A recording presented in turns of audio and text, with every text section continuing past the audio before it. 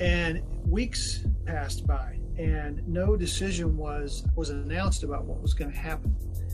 And, Colonel Bargewell, Colonel at the time, came in and explained to everyone. He said, I've been waiting until my anger over this event subsided before I made a decision that was going to impact the careers of these guys for the rest of their lives. And once that anger completely subsides, then I'll make my decision about what's going to happen with them. And I thought, wow, that is high. Welcome to Innovation and Leadership, where I interview uncommonly high achievers like top investment fund managers, elite special operations soldiers, startup CEOs who sold their companies for billions of dollars, pro athletes, Hollywood filmmakers, really as many different kinds of experts as I can. The whole idea is to hear how they did it and then what advice they have for the rest of us that can be applied to the organizations we're trying to grow and innovate. Thanks for listening, and I hope you enjoyed today's show. This is part one of our Special Operations Lessons for Business mini-series with Al Buford. Al is a 20-year veteran of U.S. Army Special Operations in the 75th Ranger Regiment, including being inducted into the Army Ranger Hall of Fame. We're going to talk about that, as well as spending time in the Army Special Mission Unit. Since then, he has gone on to become a highly successful businessman. His company, Patriot Group, with his partners, is set to close. Looks like they're going to hit $100 million in revenue this year. And really important to me, he's been a really great volunteer for Child Rescue, our charity that combats child trafficking, year after year, coming out and supporting us and doing trainings and being an advisor as we think through what we're doing. Al, I'm excited to do this. Thanks for coming on. Hey, my pleasure, Jess. Thank you for the invitation. So you've done a lot of things that I didn't cover, including, being at Triple Canopy, for that first 100 million, and they eventually grew to 400 million. And there's so many other things you've done. Give us a couple of highlights I missed there. Well, I love to fly. I started flying about 6.5 years ago, and I got my instrument rating about a year after I started. And I'm about 875 hours of flight time right now. I keep up on my instrument approaches and everything. And that's just kind of a personal passion. My family and I, we like to go camping.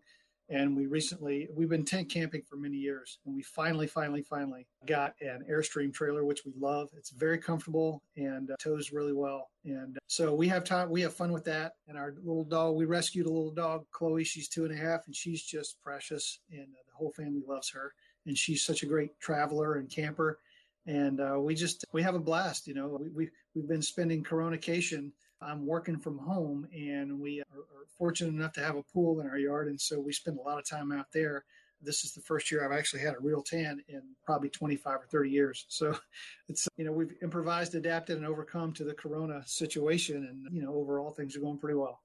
That's awesome. It's funny is I was always too busy with work to have a dog. It seemed like a big hassle.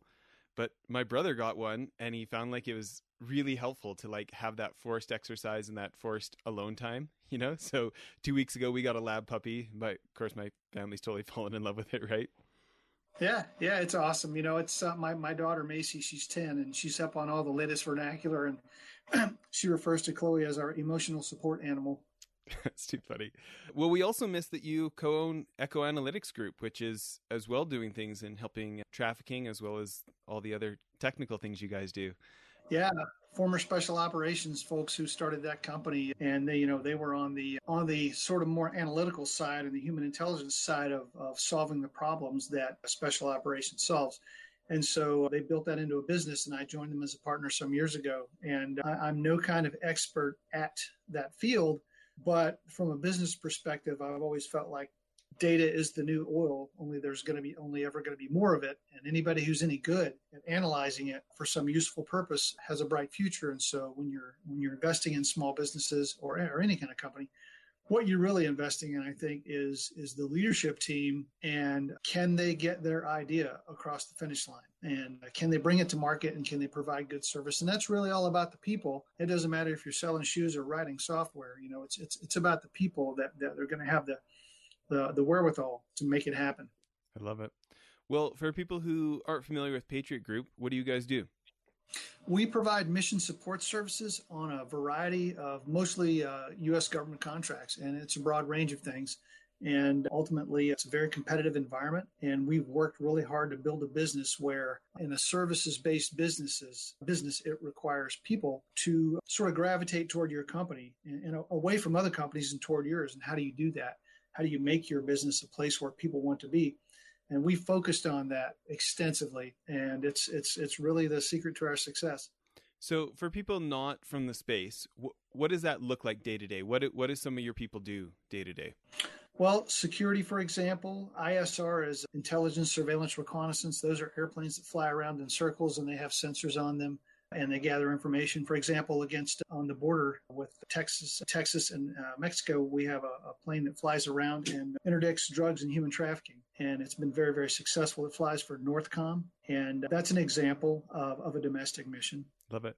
Well, listen, let's dive into what we want to cover on this first part of the mini-series here.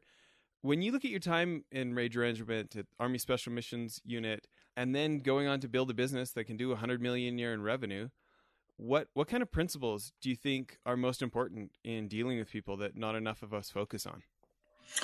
Well, I think credibility from an individual perspective as a leader is critical. Mission focus is critical. And then respect. And I guess I'll address those each individually a little bit. I spoke recently with a friend of mine, Kyle Lamb. He wrote a book called Leadership in the Shadows. He was one of my former special operations colleagues, and he's out there writing books and training on leadership and tactics and things like that to law enforcement primarily. And we had about an hour-long conversation about his book after I read it. And of course, I introduced him to the same Arbinger material that you introduced me to as well. And so, if you had to describe what makes a good leader in one word, his word was credibility. And, and he posed that to me, and I had a real hard time putting it in one word. I had to ask him for an exception to policy because for me, yes, there was credibility, but, there were other things. But his word credibility really resonated with me because so much goes into your credibility with the people that you're, leading and serving. And I've always wanted whatever I'm doing now to be credible with the path that I go down next. And so, with my military background, I wouldn't be as credible trying to manufacture satellites, for example, as I am in the services arena that involves similar skill sets, weapons and planning and all that sort of thing. So credibility is critical. A lot goes into that. If you want to ask any questions about credibility, I'll kind of pause right there and then we can get into the other two things. It's interesting. When you're talking about credibility, I'm thinking how much easier it is to trust a leader who has credibility. If they have credibility because of their integrity, because of their experience, because of those many things that go into it, it's easier to have faith. And like, whether it's my leader or whether it's like somebody I'm hiring, like trusting their leadership of what I'm hiring them to do for me. Anyways, that resonates. I didn't know you knew Kyle. I've read his books and obviously seen him on the circuit a little. It's interesting to frame it that way. Yep. I've known Kyle since the early 90s. In fact, he when GPS was a new thing, he taught me how to use a GPS for the first time. It was a really big box that had a bunch of keypads on it and it weighed a lot, and only picked up a handful of satellites and, cost a ton. And, now you can get 100 times, 1/10 of the price. That's awesome. But so credibility, I think in credibility, your background gets you kind of a foot in the door with a person or a group of people, but then you build on and maintain that, at least in my experience, by doing what you say you're going to do with them, so that if you are going to run your organization in a certain way and you announce all that and you don't really live up to that in terms of how you treat people, for example, or how you compensate them or how you help develop them, how you serve as a mentor or whatever you say you're going to do with them, you really got to follow through on that. Otherwise, whatever credibility you had goes away. Yeah. So, I think about your world, and obviously we spend time together and we've got some friends in common from your former unit and stuff. And it is interesting to me, the level of trust that you guys get with each other, and also how quickly people, they get almost pushed out when they take the actions that lose that credibility and lose the ability to be trusted. it's maybe a little less forgiving than some of the corporate world where, depending on what you're doing, lives aren't on the line and some of these other issues, right? Well, that's a unique thing with special operations units in the Ranger Regiment is they have something called summary release authority, which means if someone isn't living up to the standards or they have some infraction, the organization can send you away immediately, and they can be temporary or it can be permanently. But summary release authority really is a tool that it's easy. It makes it easy for leaders in a way because they don't have to deal with problems and develop people if they don't want to. But it's good because it really causes people to, to do the right thing, and to try to avoid, if you're focused on the mission and maybe you color outside the lines a little bit in a gray area when you're overseas somewhere in an ambiguous environment, as long as you were doing it for the right reasons to get the mission done, generally, you get support from your chain of command and those kind of organizations.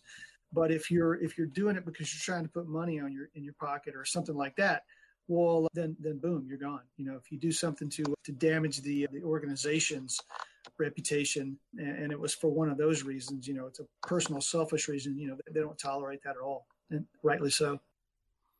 I think another thing, over the years we've known each other, I've been really impressed with your commitment to radical self-honesty. I feel like, do you feel like you hold yourself to a higher standard, or do you not notice that?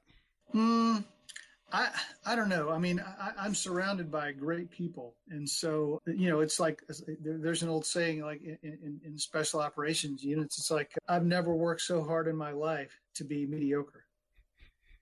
Because when you're surrounded by so much talent and people with so much dedication and so much mission focus, and they're just absolutely amazing at so many things, every day is just an exercise in trying to demonstrate that you belong there, doing your part. And when people don't have, one of the differences between like the Ranger Regiment and, a special operations unit is all of your badges and name tapes and rank and all those things are on your uniform. And so as you walk down the hall or down a sidewalk and you see somebody, you kind of sort of have this automatic judgment of worth based on all this stuff that they're wearing. And it's just a subconscious thing that you kind of learn over time. But in going to a unit where people walk around in, sterile uniforms or a brown T-shirt and shorts, and you're going to the range, what you learn there is to assess people based on performance and contributions to the organization's mission. And then going back to the Ranger Regiment after that, then all the badges and rank and all those things became sort of invisible to me because I already knew how to watch behavior and contributions and assess in that way. And so that was an interesting skill to pick up over time. Yeah. Well, I think sometimes the way the movies portray you guys, and they've got the whole Jason Bourne thing going on, there's a lot of portraying you guys as tough as nails and you don't care about people's feelings and you're shouting at people and, some of the stereotypical military stuff from the TV shows or the movies. And yet I think about our conversations, and you, at least in my opinion, are a real student of human behavior and what makes others tick. And I don't find you one of these kind of people that tries to bulldoze their way to getting what they want. Can you talk about your approach that side of things? Well, yeah, and it goes right into the other two items, credibility we talked about already, mission focus and respect. All of the leaders that I respected in my very early days at 2nd Ranger Battalion were people who were very respectful. They welcomed me from day one, and they talked about our mission essential tasks and things that I would be expected to be good at, and that, explain to me, be on time, have all your equipment, be ready to train, and we'll do our part to help get you up to speed. And welcome to the squad and to the platoon. And I don't ever remember my squad leader, my team leader, my squad leader, and my platoon sergeant. These guys were very respectful. And I happen to have a handful of leaders that were older than the average, and a little bit more education, a little older. And I think I got lucky. I know that not everybody in my cohort coming through the pipeline of training got the same respect. I saw some of my friends getting smoked up and down the hallways with a little bit of hazing and that sort of thing.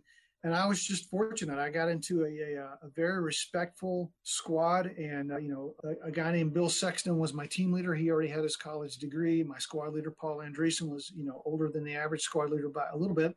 And then a guy named Francisco Magana was my platoon sergeant. And I don't ever remember, Magana raising his voice even. I'm very respectful. And so I was fortunate. And then when I showed up at my special mission unit, I went through the training process and showed up to my team. And it was the same thing. It was like, hey, welcome to the team. This is what's important. We're going to help, same speech, be on time, do your stuff right. And we're going to help you get up to speed. And it was that they helped me pack my bags and get ready to go for our rapid deployment, phase that we were in. And it was just that mission focus and respect. And so those two things are a huge part of how we run Patriot Group. It's all about the mission focus, and everyone is respected. And when you introduced me to the Arbinger material, it was at a time when I was looking for some kind of professionally produced material that would help us teach help us spread our culture of respect to other parts of the company as we were sort of in a rapid growth phase. And how do we make these new programs that we're taking on, 100 people at a time? How do we transfer our culture of mission focus and respect to those new programs? And so we put together a training program for the leaders that myself and one of our program managers runs. And it starts with square one of, the Arbinger material, which is all about seeing everyone as a person, regardless of whether they're a local or an Uber driver or the person that serves your food or a teammate or a customer person. Everyone is a person. They have strengths and weaknesses, fears, needs. And just because I am in the position I'm in, that doesn't mean everything is all about me. It has to work. This deal has to work for everyone. Being a part of an organization has to work for everyone. And so that's a mission focus and respect. Those are just two things that I learned in the military and was fortunate enough to be a part of organizations that were really mission focused, and they were all volunteer organizations. And so you had to work hard to get there, to be selected to go there. And then you had to earn your keep to stay there. And a huge part of that was respect. It's the respect piece. I don't think I can overstate how important that is and how critical it is and what a differentiator it is in business, because so many companies, whether they're owned by private equity, which creates its pressures that people end up feeling, whether it's a publicly traded company that has these quarterly pressures that people feel, or it's a family-owned business, and if you're not in that family, then you're not anointed, and you're not going to get treated with respect. And so, in some cases, and so for us, myself, my business partners, Greg Craddock and Rob Whitfield, we've all agreed that those two things, mission focus and respect, if we can all stay on that sheet of music, it doesn't matter the age of the person you're dealing with. They can be a millennial, they can be I'm 55, they can be my age, they can be older, but if you're focused on those things, then all of the noise that's going on in the world about all the stuff you see in social media and politics and all that, all that is just kind of noise when you truly respect everybody around you, and you really have this important thing to focus on together as a team. Who needs a corporate team building exercise when, your mission involves life and death? So it's a great thing to be a part of, and we're very happy to have built this company to be what it is, and it's a challenge to continue to maintain what's special about it as we grow. As you're talking about that, I'm just I'm nodding my head on this side. I love those guys at Arbinger. I really enjoyed my time when I was the director of their special operations and intelligence agency practice, and since then, I think about some of the stuff that I've taught. So much of that material comes from that Austrian philosopher Martin Buber from 100 years ago. Said I either have an I-it way of being, where I'm thinking about other people like an object, right? Or an I-you way of being, where I'm thinking about you like a real live human being who, like you said, has their own problems, has their own priorities, right? And there was a group, actually a guy from your former unit that is out here in Park City. He brought me on to come help. His organization was training a bunch of the pararescue guys from the Air Force Special Operations. And we got this big room, and it's a bunch of crew chiefs, PJs, and pilots. And we basically spent the day together kind of going through that Martin Buber type of stuff of, hey, can we spot our own blind spots? Can we try to get a little bit more honest of where maybe I've been selfish? I thought I should have done something for someone else, but I chose selfishness instead, and which is basically the antithesis of respect, right? And it was fascinating because you got the enlisted officer thing going between crew chiefs and pilots, and then the special operations guys who maybe are a little bit predisposed to discount some of the officers, and you can bet that doesn't go over really well, and right? And it was a real turning point when this pilot, we were saying, we had this list going of like, okay, what do you think people might say negative about yourself if you're being honest about some of your mistakes? And in front of a group, I don't know, there's got to be 50 plus people in the room. This pilot's like, oh, well, they'd probably say I'm an arrogant SOB, this officer, pilot, whatever. And he's like, and unfortunately, they'd be right too many times, And it was like, you could have heard a pin drop in that room, right? And all of a sudden, man, the answers from everyone else, it was like contagious. All of a sudden, everybody else started getting a lot more, because he had the guts to go first. He had like the courage to be honest about his shortcomings instead of just like, being on stage of, I'm an officer, I'm a pilot, lucky for you little people, I'm here, all of a sudden, like, it just the conversation got way more honest, and just the whole feeling of the room changes. And we just got the guys who run that, they do special operations training all over the country. And they wrote back about that session having some of the highest scores, but it's interesting how, go ahead. I want to answer that same question because it's at the tip of my tongue. So for myself, for so many years, I referred to myself as sarcastically challenged. My sense of humor often manifested itself in the form of sarcasm, which there were many, many times when that didn't serve me well. And so I think as I've gotten a little older and had more experience in business and have a position where I really have to be careful about, I can't necessarily joke with people the same way now that I could when I was a teammate, for example, And so I've been able to, I think for the most part, successfully dial that back and try to listen more than I talk, which helps. I'd be interested, as we've been talking here, it kind of occurs to me that in many ways, like selfishness and respect are on opposite ends of a spectrum. Do you see it like that, or do you see it differently? Oh, yeah, absolutely. The whole Arbinger, being in the box or out of the box, or inward mindset versus outward mindset. Once you learn that stuff, or once you've been exposed to it, as one of my facilitators said, you can't unsee it. It's a lens that you now have. And so as you start to do some of those self-focused things, it's like, oh yeah. I need to open my eyeballs and see these people around me. It's not all about me, Yeah. You think about how well that can serve people in almost any arena, right? Like, look at the business side. Somebody I've got a lot of respect for, Richard Branson, talks about saying, customers are not my number one priority. They're not the most important thing to me. Staff are, because I believe if I I'm paraphrasing here, but he basically says, like, I believe if I treat my team with the most respect, treat them extremely well, that's going to have a trickle down effect to them treating my customers well. And, like, it sounds so obvious. And yet how many of us have been part of organizations where leadership abuses the frontline people on behalf of the customer, supposedly? You guys get out there and you get that done. We got, anyways. Yeah, I've as a real junior guy in the military, I think it's a real common thing to be out doing your, whatever it is you're doing in the field or whatever. And I always felt like people up at the higher headquarters were smoking crack or whatever the drug was of the day in every unit I've ever been in. I always felt like the people at several echelons above were, there's something wrong with them, right? But your perspective gets adjusted when you get in different chairs and as you get into different leadership levels. Well, so what I tried to do is, as we have been at the senior levels, really be clear about communication and where we're going as an organization and what we're doing.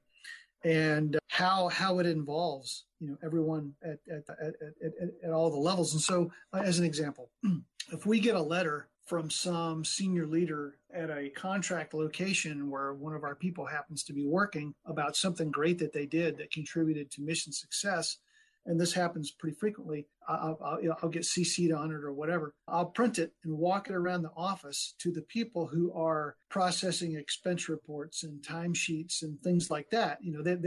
They're not terribly connected to what's going on with the customers. They're just doing their piece of the business, and they do it very well, and they're focused on it. So I'll walk around and go, hey, I'm trying to connect them to the mission. You do this well, and the other person doesn't have to go and ask why their 401k contribution isn't accurate or why this expense report didn't have to get reimbursed. They're focused on the mission and they're focused on the customer, and you're doing your part so well, it's invisible to them, and it allows them to focus on the mission. And so this is how you're connected to the mission downrange. And so most folks, they seem to appreciate that, connecting the dots. And in the back office, one of the very first things in our employee handbook, I want to kind of connect the dots with that statement about people in the higher headquarters being disconnected and smoke and crack and all that. So in our employee handbook, I wrote a statement that basically says, those of us who work in the back office of the business, we're not billable on a contract. We are sort of in a support role. And we serve two groups of people. That is our employees and our consultants who meet our customers' needs every day. Without them, we would make no money. And that's the first group we serve. The second group we serve is our customers who we have to interact with for various reasons, program management, contract management, invoicing, and things like that. And without them, we would cease to exist. So, those are the two entities we in the back office serve. And if we're not doing that right, or if there's something we can improve on, we want you to tell us. And we seek out that feedback very regularly, and we act on it. And I think that's a part of what has helped us to be a company that folks want to work at. We've won multiple awards, for best place to work in Virginia, and with various entities that have those annual competitions. And, we're quite proud of that. We work very hard at it, not really for the external validation, but to actually be that place that they would rather be here than at one of our competitors. And we've worked very hard for that for over 10 years. We've had some pretty good success with it. And, the challenge now is keeping that same feeling in our company as we get bigger. And we've got a pretty good plan for doing that. And it's working. Yeah, I love it. Well, maybe to end part one of the mini-series here, can you think of a story of maybe somebody from your special mission unit that you feel like really set a good example for how to work with others and how to treat others? Is there a story, or is there an individual that comes to mind? Yeah, we had a commander. He passed away recently. His name was Eldon Bargewell. And he was an enlisted guy in Vietnam, and then he went to OCS, and he worked his way up. And he was a super, super highly regarded guy. When you talk about credibility, I can't think of too many leaders in the military who had as much credibility as Eldon Bargewell, because he had done everything that any of us had done, for the most part, just in terms of, amount of time in combat and as an NCO in Special Forces. He was a Special Forces non-commissioned officer in Vietnam, and then he went to officer candidate school and became an officer. And so he had so much credibility. And I can remember a time, I never heard him raise his voice, not one single time. And I never heard him say something to someone that was disrespectful, so mission focused, respectful. He was one of the shining examples. And I can remember a situation where a couple of guys got in trouble for something. And it was one of those situations that was, as I described earlier, it was kind of an embarrassment for the organization, and it wasn't in pursuit of achieving the mission. It was just for, personal selfishness. These guys got in trouble. And I can remember him talking to us about it, and everybody was kind of on pins and needles about what was going to happen to these guys, and weeks passed by and no decision was announced about what was going to happen. And, Colonel Bargewell, colonel at the time, came in and explained to everyone. He said, I've been waiting until my anger over this event subsided before I made a decision that was going to impact the careers of these guys for the rest of their lives. And once that anger completely subsides, then I'll make my decision about what's going to happen with them. And I thought, wow, that is some higher level leadership, because, it was no skin off of his back to fire a handful of people and just keep driving on with business. I mean, he had a whole organization to think about, and to just hit the pause button because these two guys had lives and families and needs. And yeah, they made a mistake that was not really in accordance with the organization's values, and they needed to pay the price for that. And it also, everyone needed to know that, you pay the price if you did the wrong thing. But he was very careful to wait until he could do so in a way that was proportional for the offense and it was appropriate and not based on emotion. And I thought, man, that is a powerful lesson to learn. And think about that. That's respect. He was respecting them even though they did wrong. I feel like there's so much that's great in that story. I guess maybe my final question here is, for those of us who want to condition ourselves to have greater emotional control, to choose to take a tactical pause instead of indulging in our anger, our disgust, our whatever, name your negative emotion, right? Any recommendations of something we can do repeatedly, something that we can, self-condition to have greater emotional control?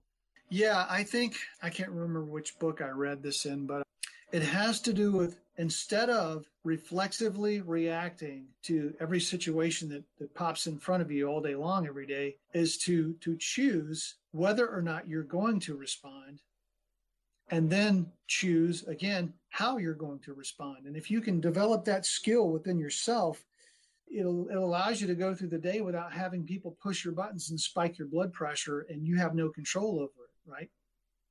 So it's a matter of being aware that you do have the ability to choose whether to respond and how to respond, as opposed to simply letting someone push your button and you react. I love it.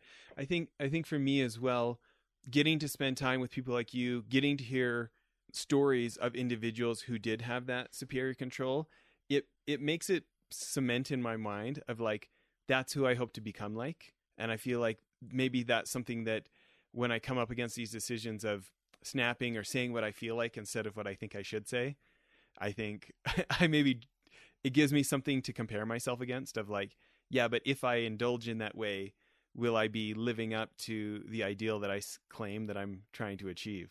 So I appreciate you sharing the story. Yeah, and I do have one more quick one from when I was a private. There was a guy who was a squad leader in another squad. His name was Carlton Dietrich. He was a staff sergeant who later went on to be a command sergeant major. But at the time, he was one of these guys who he was literally like from Hollywood central casting in terms of what a Ranger NCO would look like. I mean, he just looked the part, and the posture and his demeanor and the way he talked to people and what he looked like. And he even had the big massive dive watch, and he was just the coolest guy. I mean, he was just like, everybody wanted to be like him. And I can remember he was a squad leader in another squad. So I didn't really interact with him on that much of a regular basis, but he was running a rappel tower one day, and all of us were going through this station, and I had never been on a rappel tower like that before. And, it was pretty high up or whatever. And he was running it, and he was talking to me as I was backing down into this position backwards off of this rappel tower in this harness with rope and the snap links and all this. And he is coaching me through how to do this. And I was a little bit nervous. And the way he talked to me, he had this way of, there was all of this confidence that was within him. And he was able, through his body language and his eye contact and his voice inflection, his demeanor, he was able to transfer some of that confidence to me. That was a magical thing, and it wanted me for the rest of my life to try to be like that guy as a leader. If you as a leader can transfer confidence to other subordinate leaders that you're helping to develop, it's a magical thing. And there have been situations here where situations have popped up, and I've been able to sort of, channel Staff Sergeant Dietrich and do some of that. And it's a really powerful thing. Hard to put into words, but it's very powerful. I love it. Well, I think this is a great place to stop for part one. Everybody, please tune in to the next part of our mini series on special operations lessons for business. Thanks, Al. Thank you.